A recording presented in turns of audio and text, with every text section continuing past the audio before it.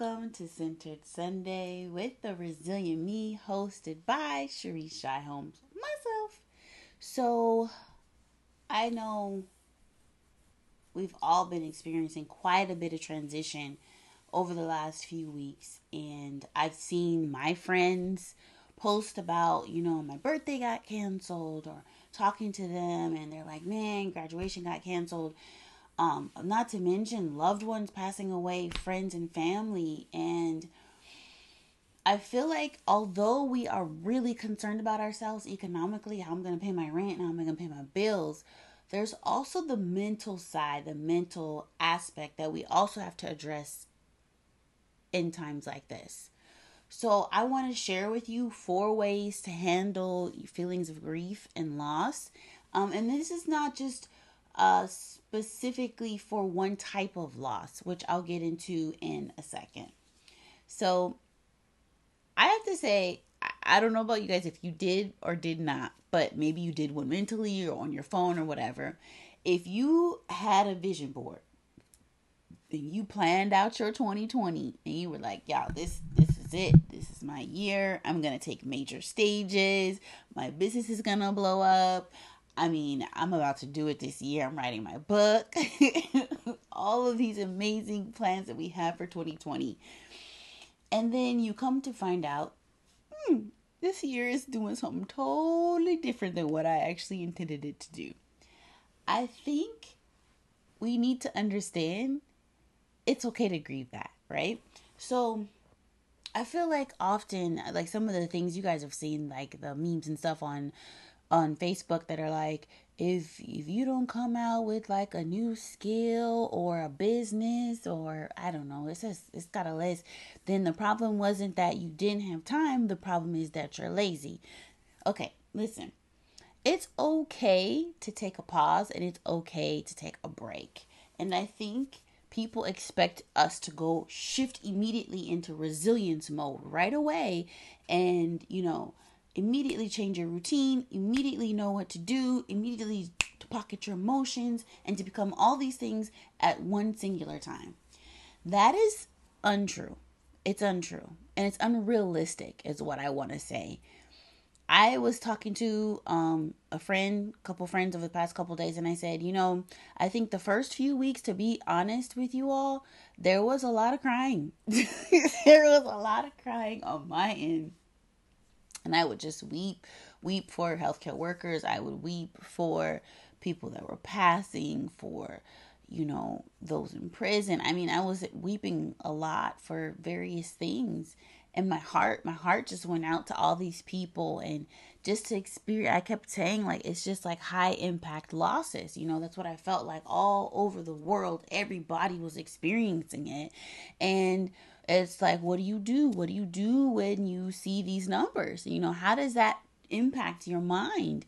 And then you have, major milestones that people want to celebrate. They're not going to be able to celebrate them the way they wanted to anymore.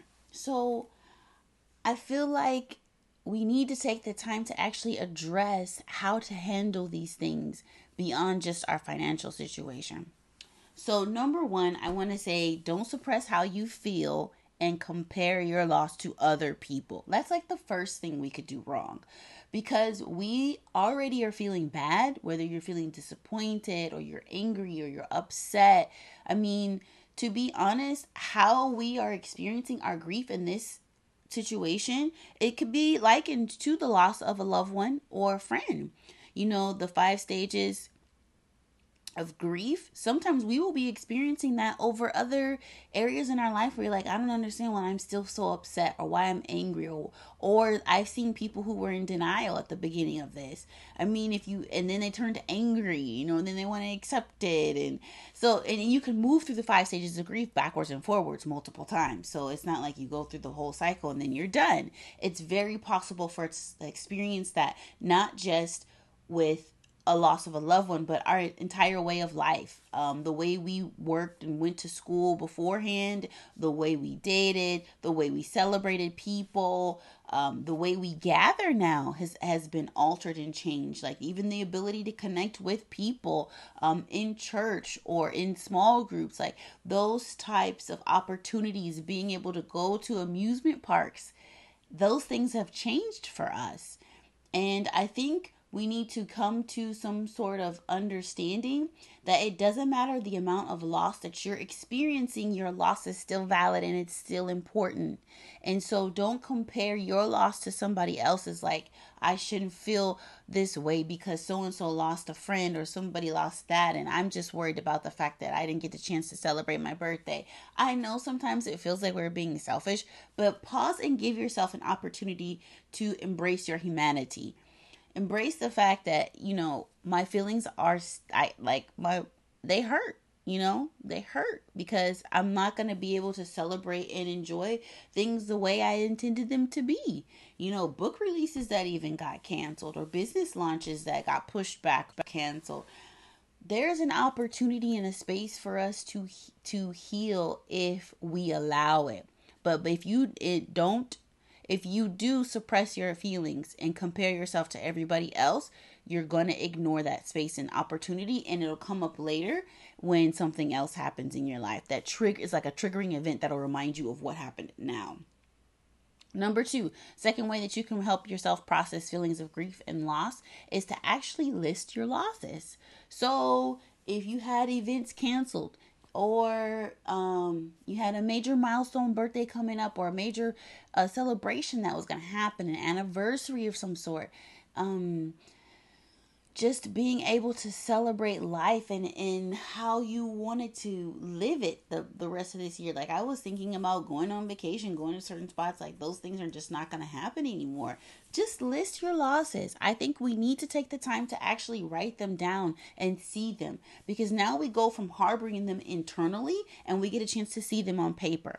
So this is one thing that I want to say about our emotions in general. I don't think they should be denied, and I do not believe that they should be ignored, and nor do I believe all of them have to be positive even.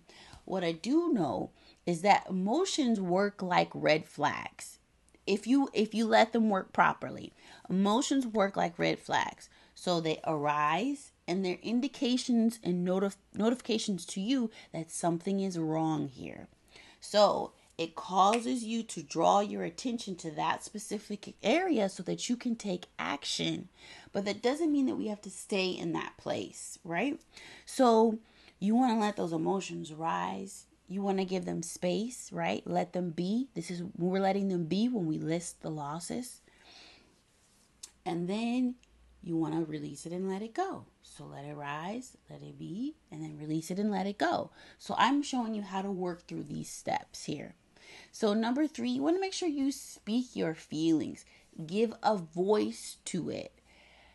I think this is the perfect time to reach out to family and friends and connect and just let them know, like, hey, I was really looking forward to this, or I thought this was going to work out, or I was talking to a friend, like, man, like, I really thought I was going to get out there and start dating, and now there's a whole kibosh on that. I will not be able to engage in any dating, at least right now. And that's disappointing to some people. Like, connect with your friends and family, guys. We're experiencing loss on multiple levels in multiple ways, and I think that it's okay to vocalize that and let yourself know that you are not alone in this.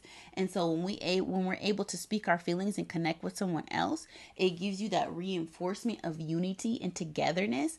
It reduces the boundaries of isolation and loneliness, and lets you know that, hey, I'm not in this by myself. So maybe I can listen to a story, or maybe I can have someone else encourage my heart, or just maybe let somebody vent and listen to me.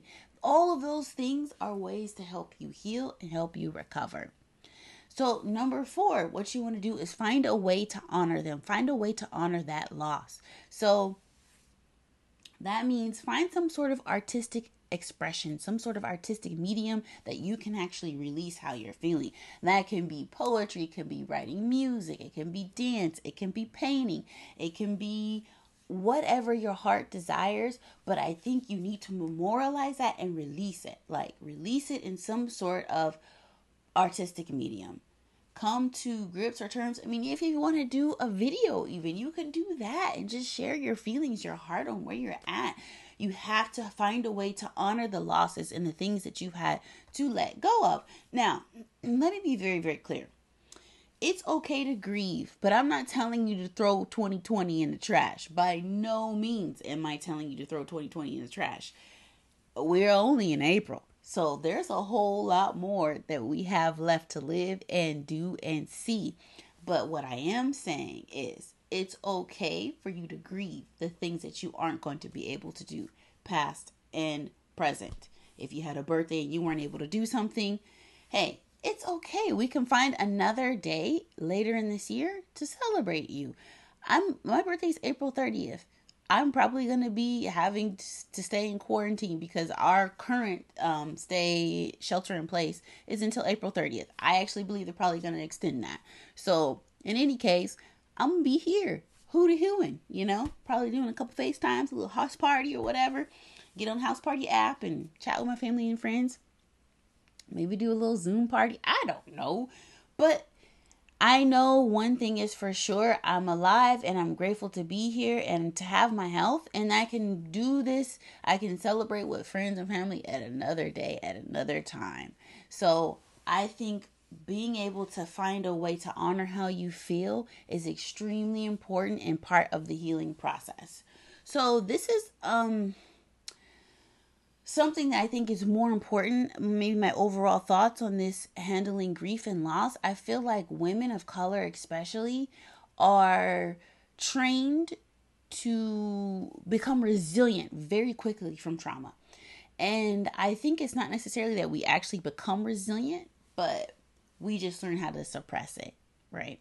So, you hear things like, you got to be a strong woman.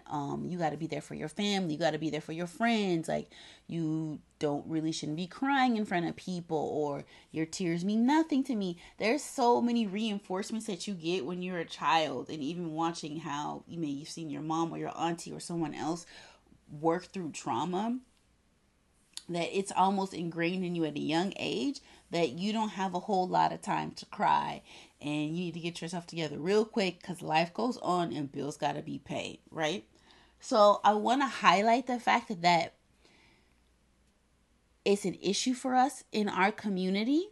And I want to say that when we move in that fashion, because sometimes people around us will try and push us back into that box. And if they see you breaking down, they see you crying, they're trying to snap you back into place and shake you and be like, no, you shouldn't be thinking that way. Listen to me. Take your time to heal. This type of mentality causes us to miss moments of healing and personal growth. And we've missed so many of them that they don't understand why the personality quirks that you do have, or why you respond the way you do, is because you didn't have a chance to heal and protect your heart. So I want to encourage you in this time, don't rush through this season. Listen, I got a whole lot of other talks planned and ideas planned for this year. But listen, I'm giving time for us to give a collective pause right now and to just process together. Like that. I guess you could say that's the enjoyable part of this, is that we're all experiencing this together, and I can share in real time how I'm working through this. So, just a recap: how to handle your losses. Don't suppress how you feel and compare it to other people. Number 2, write them down. What is it that you've lost? Number 3, speak your feelings. Reach out to a friend or family member and tell them how you feel. And number 4, find a way to honor the thing that it is that you weren't able to celebrate, whether it was your graduation, a milestone birthday, someone passing away, the fact that you aren't going to be able to date, business lunch. Find a way to honor it and share that with other people.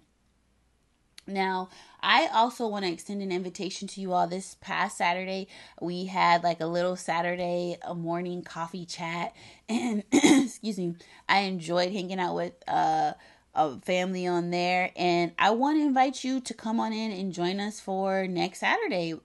They said they want to do it every week, so I'm for now, at least for the month of April, I'm gonna extend the invitation for the tribe to join me on a Saturday morning.